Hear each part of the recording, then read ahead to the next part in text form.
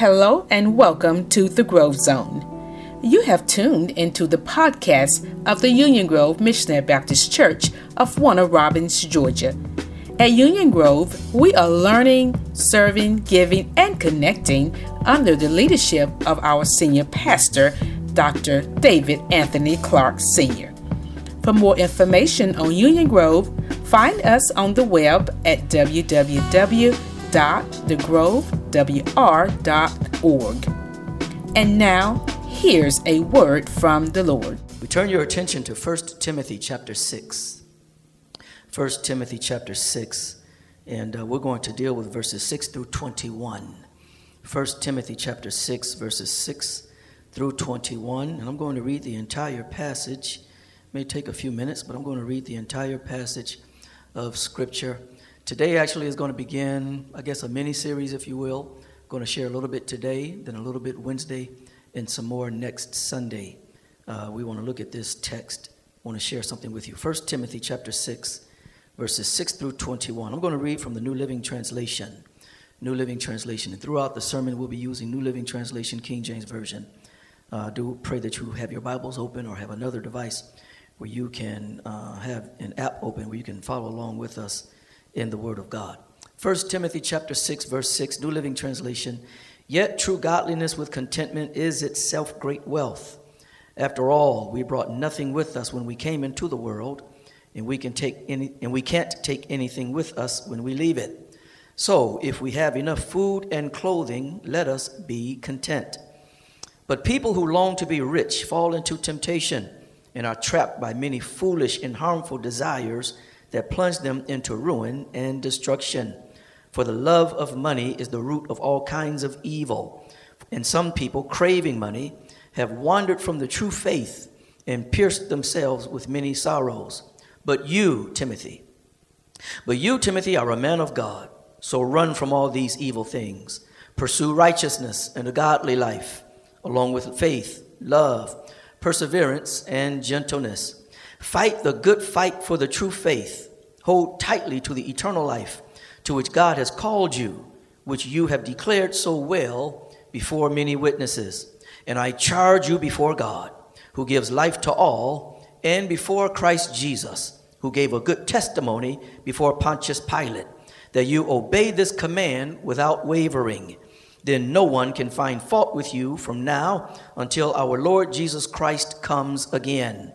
The 15th verse says, for at just the right time, Christ will be revealed from heaven by the blessed and only Almighty God, the King of kings and Lord of all lords. He alone can never die, and he lives in light so brilliant that no human can approach him. No human eye has ever seen him, nor ever will. All honor and power to him forever. Amen. Teach those who are rich in this world not to be proud and not to trust in their money, which is so unreliable. Their trust should be in God, who richly gives us all we need for our enjoyment. Tell them to use their money to do good. They should be rich in good works and generous to those in need, always being ready to share with others. By doing this, they will be storing up their treasure as a good foundation for the future so that they may experience true life. Timothy, guard what God has entrusted to you. Avoid godless, foolish discussions with those who oppose you with their so-called knowledge. Some people have wandered from the faith by following such foolishness. May God's grace be with you all. Amen. I want to extract our theme for today, Wednesday, and next Sunday from verse number 11.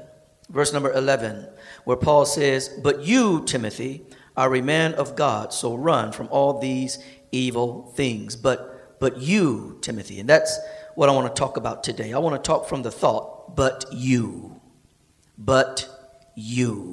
That's our theme for today and Wednesday coming, and next Sunday, if the Lord says the same, I want to talk to you from the thought, but you, part one. But you, part one. I imagine Timothy was overwhelmed and excited to receive this letter from his spiritual father, the Apostle Paul. Paul and Timothy had a special bond. Paul referred to Timothy as his true son in the faith. Paul told the saints at Philippi he had no other help as genuine and caring as Timothy. Timothy accompanied Paul on several missionary journeys. Paul circumcised Timothy so that he would be accepted by Jews to whom they would evangelize. This speaks volumes of Timothy. It shows us that Paul believed in Timothy. And Paul so believed in Timothy that he would leave him with newly established congregations such as the Ephesian saints to provide leadership. He mentioned Timothy as a co-sender in salutations of 6 letters that he had written. In this letter, which bears Timothy's name, he encouraged Timothy so he'd maximize his potential and be the next generation of advancing God's kingdom. Some scholars believe that Paul wrote Timothy this letter shortly after Paul left Ephesus for Macedonia on what is commonly referred to as Paul's 3rd missionary journey. He hoped to soon return to Ephesus, but when it looked as if he would not return anytime soon, he wrote Timothy this letter. He wants to encourage Timothy. There was a lot of weight on Timothy's shoulders. When he received this letter from Paul, he was serving the saints in Ephesus. He was responsible for refuting false teachings, providing oversight for the growing Ephesian church, and appointing qualified church leaders. This would be a challenge for such a young, timid, gifted person like Timothy. It would be imperative then that Timothy would receive this letter and be infused with the courage, the mental toughness, and the stamina that Paul and God wanted him to have. For the times in which Paul and Timothy served were not easy times for a Jewish man like Paul, or a half Jew, half Greek man like Timothy. Please keep in mind that Paul and Timothy are servants of the Lord Jesus Christ.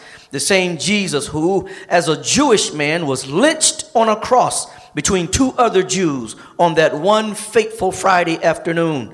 Jews did not crucify people. The Romans did that. The Jews were under Roman oppression. The Romans crucified, lynched Jews to incite fear and terror in other Jews to ensure they would stay in their place.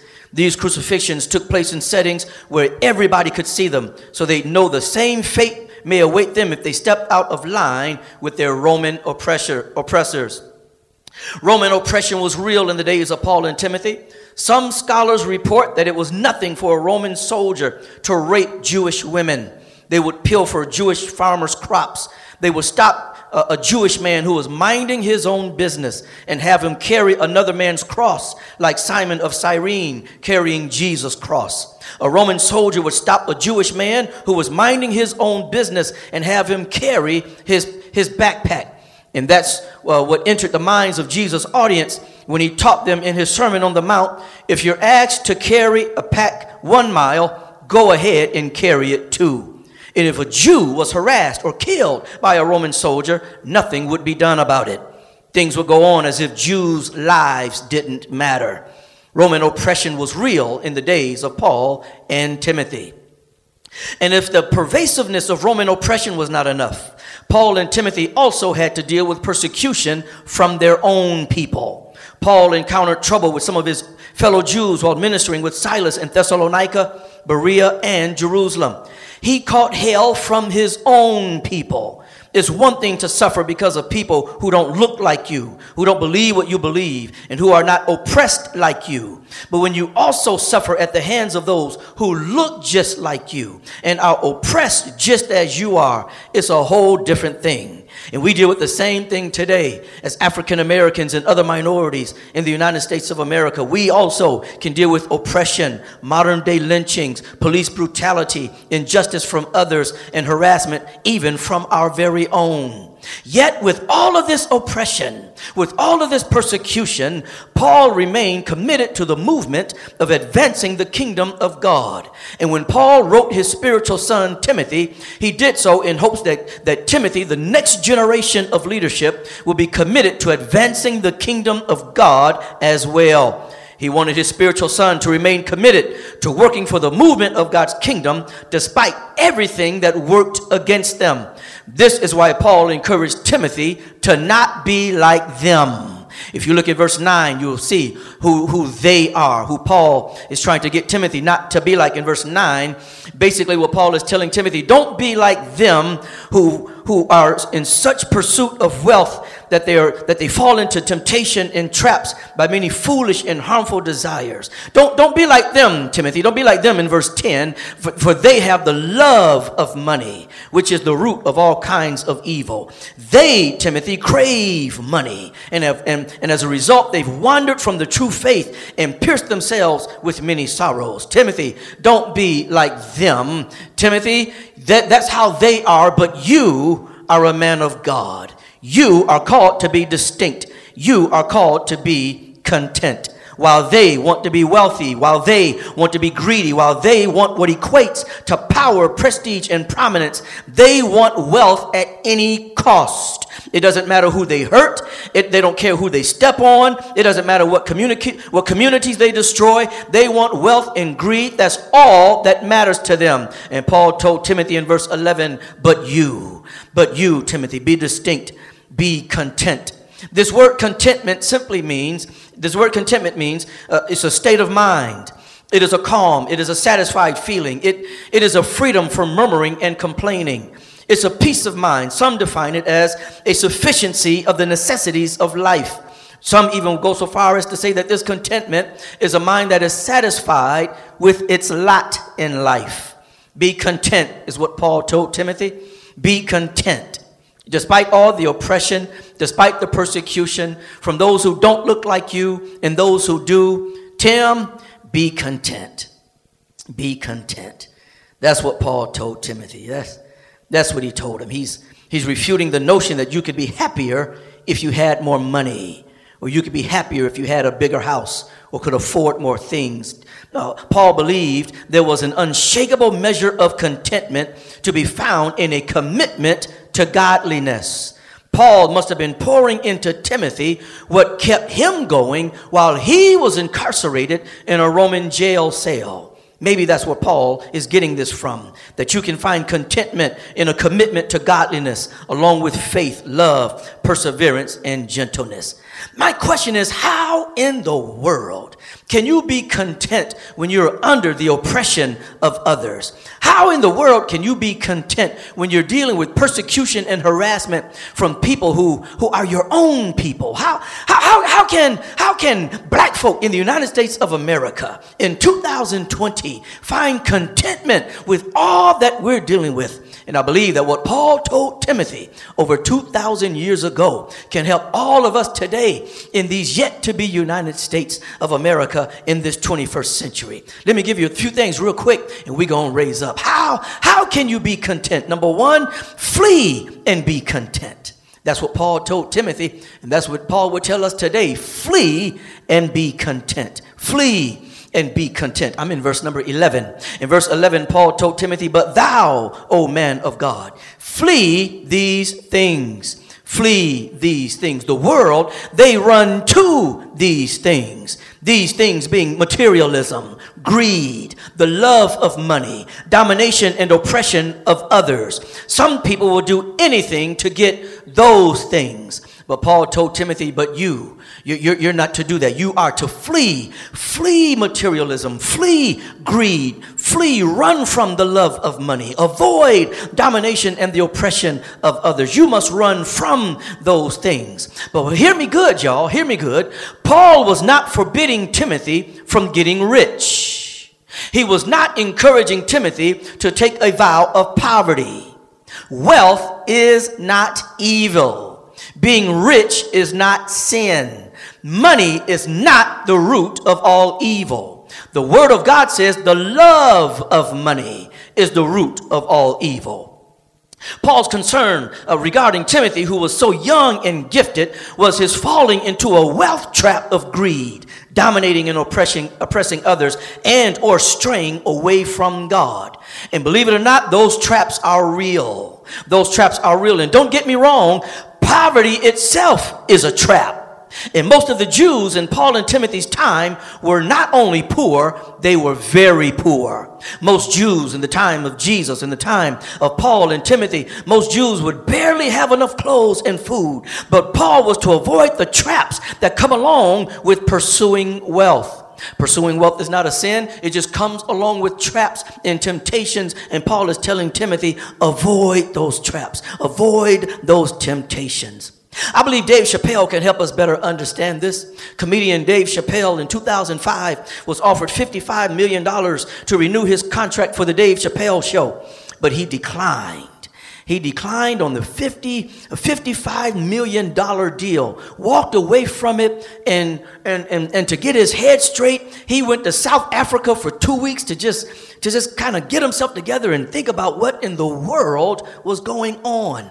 After having such a successful run with the Dave Chappelle Show, the Comedy Central station offered him $55 million to renew his contract. Dave denied. He declined on renewing the contract. In various interviews, he shares different metaphors and that really boil down to the same thing, the same reason as to why Dave did not renew his contract for $55 million. He did not want to become a controlled slave to Comedy Central. In one interview, he shared how no one will offer you that much money without having some control over your end of the deal. Dave concluded that it wasn't worth the money. Dave would tell all of us that there are traps associated with pursuing wealth. And I believe he would also tell us, and Paul and Timothy would echo the same thing, all money ain't good money. Why was Timothy to flee? Why was he to flee from the love of money and the desire to dominate and oppress others? Paul would tell us because he was a man of God. Timothy was a man of God. He belonged to God. He was different. He was not to be bought by the Roman government. That would jeopardize his preaching of the gospel. He was not to build his wealth by hustling poor Jews. He was called to advance God's kingdom.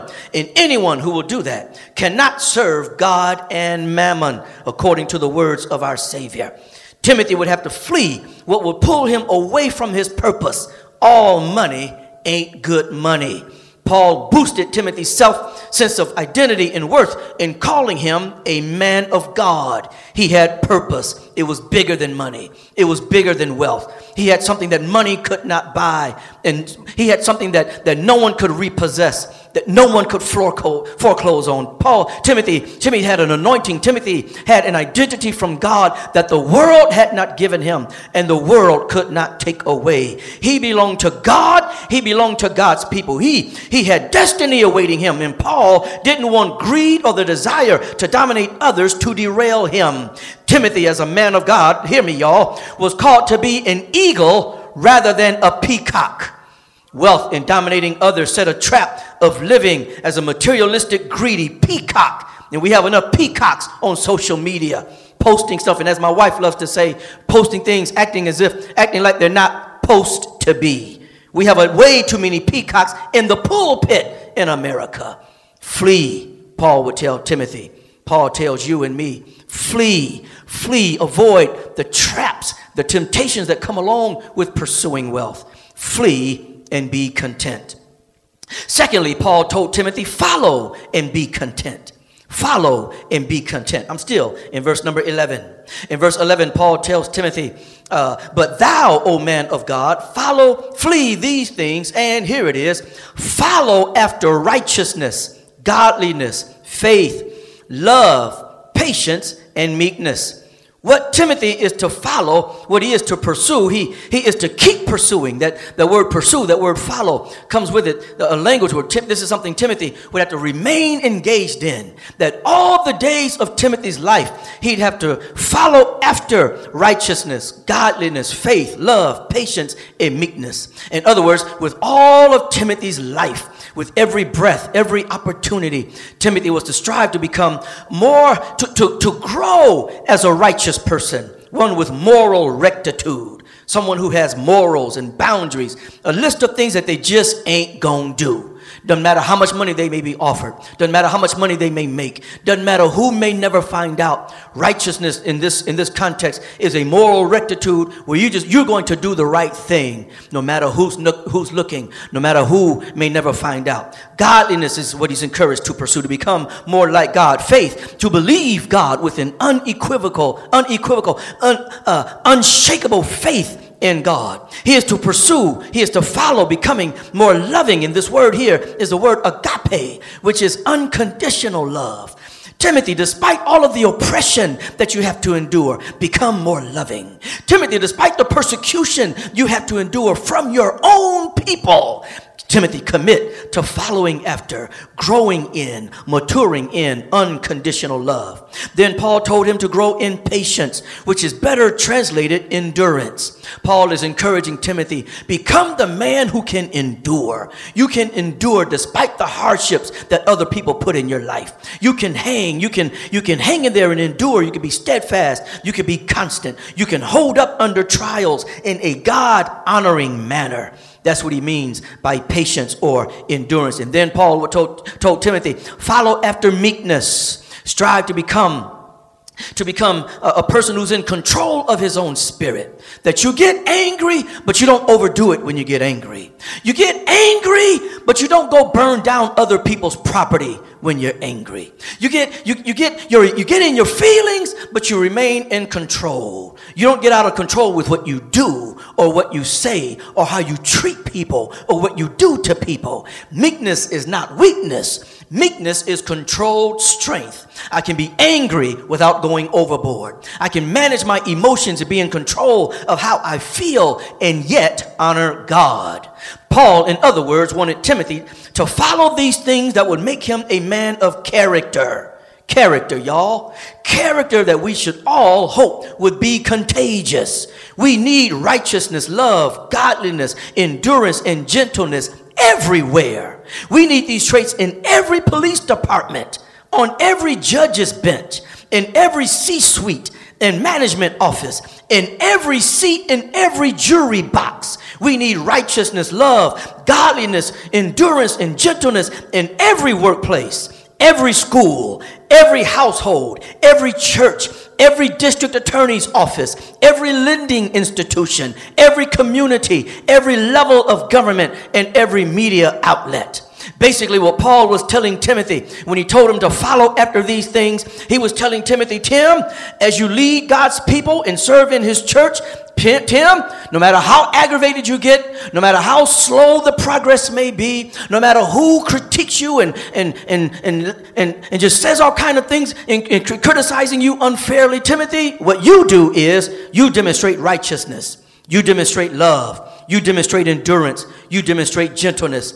Timothy, as you raise up leaders for the saints in Ephesus, do so as a righteous man, a loving man, a man who can endure, and a gentle man. And then Tim, if you are ever pulled over by the police, remember to demonstrate righteousness, love, endurance, and gentleness. If they ever come up in your house, your own house, and arrest you in your own house, Tim, remember, you're a man of God, but you must demonstrate righteousness, love, faith, endurance, and gentleness. And Timothy, when they don't get it, Timothy, when they just don't get it, when they don't understand and they say, post, or tweet insensitive things, or Tim, what may be the worst thing of all, when they touch your hair without your permission, Tim, what you do is you remember, you follow righteousness, love, endurance, and gentleness. And all the sisters said, amen. Why? Why was Timothy to follow righteousness? Why was he to live a godly life with love, endurance, and godliness? Because these things suggest a life of holiness, and living holy matters. Living holy really matters. You and I must live consistently and relentlessly believing that holy lives matter. Regardless how they live, no matter how ungodly they are, you and I are to live as though living holy matters. Living holy is what the kingdom of God is all about. Timothy was to be committed to a movement of advancing the kingdom of God. And regardless as to what they would do, he, as a child of God, as one who belongs to God, was to live and serve in advancing God's kingdom. Even though you can live as holy as Jesus did, there will be some people who will still perceive you as a threat. You can be as holy as Jesus and still end up labeled as a problem. As a matter of fact, Jesus himself will tell all of us, you can live as holy as holiness can be lived and still end up locked up. You can still end up in a trial that you have no business participating in. You can still be lied on. You can still be mocked, whipped all night long, beaten beyond recognition, hands and feet pierced by nails, and lynched on an old rugged cross. But live holy, and live holy with a vision. Live holy with the vision of advancing God's kingdom, because this advancing God's kingdom is to be done by those who envision a world where righteousness, love, patience, and godliness will be dominant, the norm, easily found in every sector of society. Follow after these things and be content. So my question to Paul, my question to anyone else who would agree with Paul would simply be, how does following these things bring contentment? How does following a life of holiness bring contentment? And I believe Paul would tell us following these things can help you feel content when you know you're living as part of the solution rather than part of the problem. When you see wickedness and evil in every sector of society, your commitment to make the world better and what will make America great, finally, for everybody, finally, it can bring an incomparable level of contentment. Contentment comes from living so that you are the antithesis to wickedness, evil, hate, and oppression. And you are part of the solution rather than part of the problem. And then the contentment, y'all, the level of contentment that can also come when you see someone filled with, someone who embodies unrighteousness, hate, ungodliness, and wickedness get convicted of their sins and repent and give their lives to Christ. To see sinners converted into saints who used to fight against the kingdom and now they've been converted, born again in the kingdom and fighting for the kingdom. It's a thing that can bring a joy to your soul. So follow and be content. Follow after what makes you more like Christ. Follow after becoming more like him. Follow the characteristics of the kingdom that will make you part of the solution rather than part of the problem. And we are ensured that we will find contentment, peace, calm, satisfaction. So we should follow and be content. We should flee and be content. And finally, y'all, Paul would tell us, fight and be content. Fight and be content. I'm in verse number 12. Fight and be content. Here's what he says. Fight the good fight for the true faith. Hold tightly to the eternal life to which God has called you, which you have declared so well before many witnesses. Fight comes from the Greek word agonizo, which means to enter a contest. Oftentimes it will refer to the gymnastic games, but it was to contend with adversaries. It literally meant to fight. But fight to win.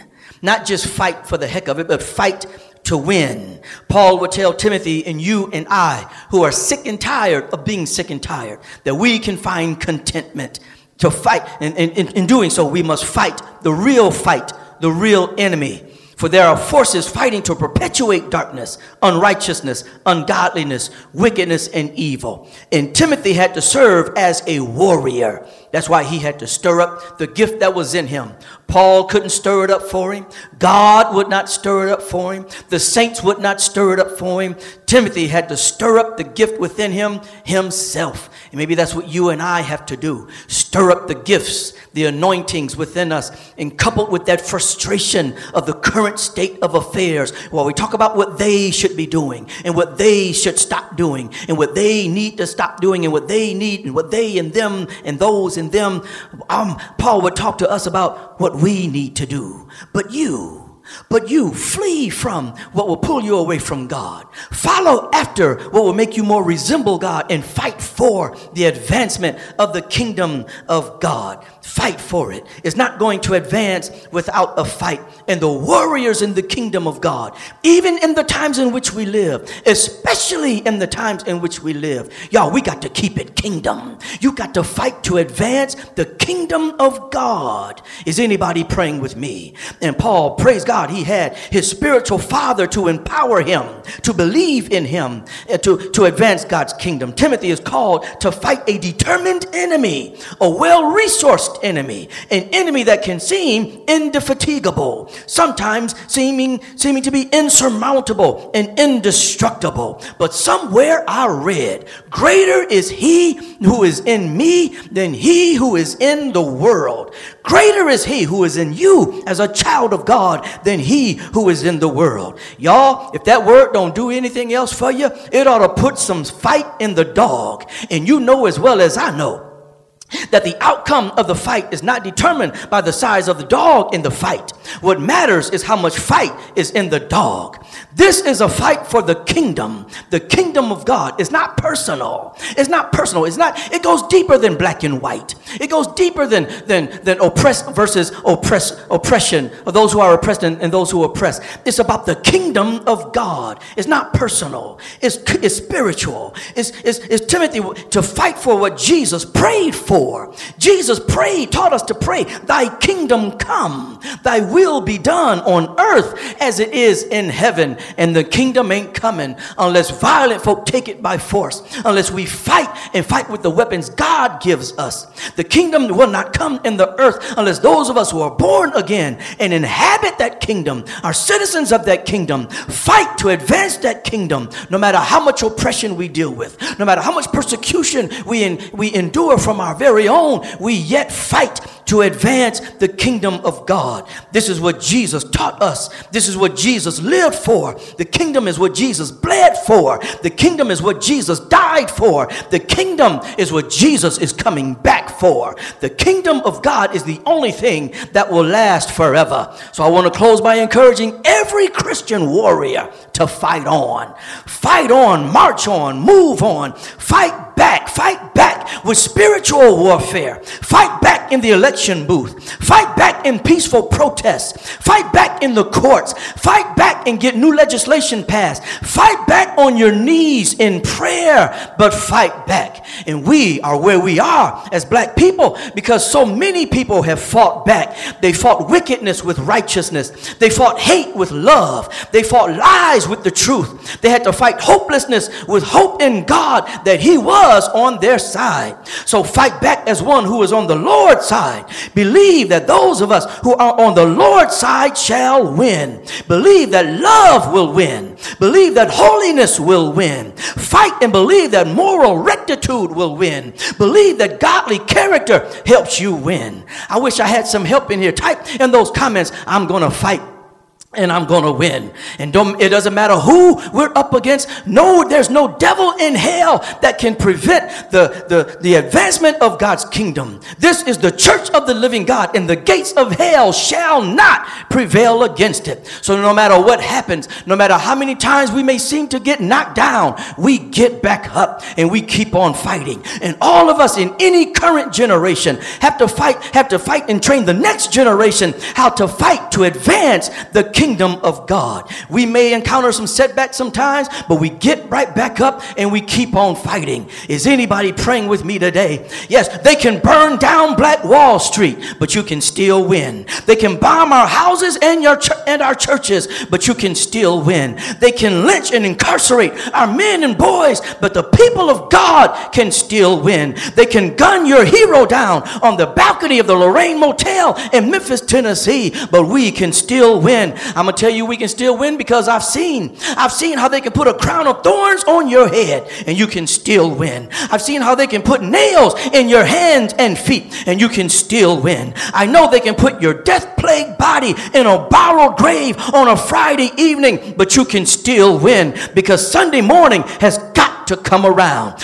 Weeping may endure for a night, but a joyful morning has got to come around. God has a way of making sure righteousness prevails and love prevails. God has a way of making sure that godliness prevails. With God on our side, who can stand against us and win? Is anybody praying with me? I'm going to close with some words from a poem, I Still Rise, from Dr. Maya Angelou. Just a few words, and she said, you may write me down in history with your bitter, twisted lies. You may trod me in the very dirt, but still, like dust, I'll rise. Is anybody praying with me? Hallelujah. Just like moons and like suns with certainty of tides, just like hope springing high, still I'll rise. Did you want to see me broken, bowed head and lowered eyes, shoulder falling down like teardrops, weakened by my soulful cries? You may shoot me with your words. You may cut me with your eyes. You may kill me with your hatefulness,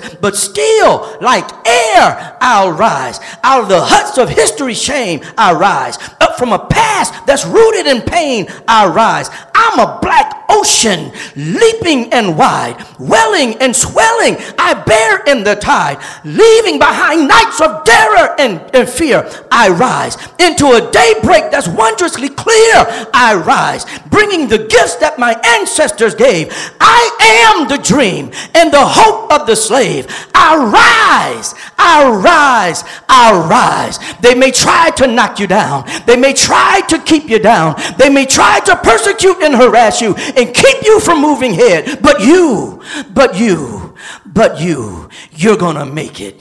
But you're gonna be all right. But God is gonna prosper the works of your hands. But you gonna be all right. In the words of Kendrick Lamar, you gonna be all right. You and your family, y'all gonna be all right. You and your household, y'all gonna be all right. No weapon formed against you shall prosper. If you flee from what God tells you to flee from, follow what God tells you to follow, fight for what God tells you to fight, and you gonna be all right. And when it's all over and somebody asks you, how did you win that battle? How did you overcome? How did you make it as far as you made it? All of us got to join in the song and sing together. It was nobody but you, Lord.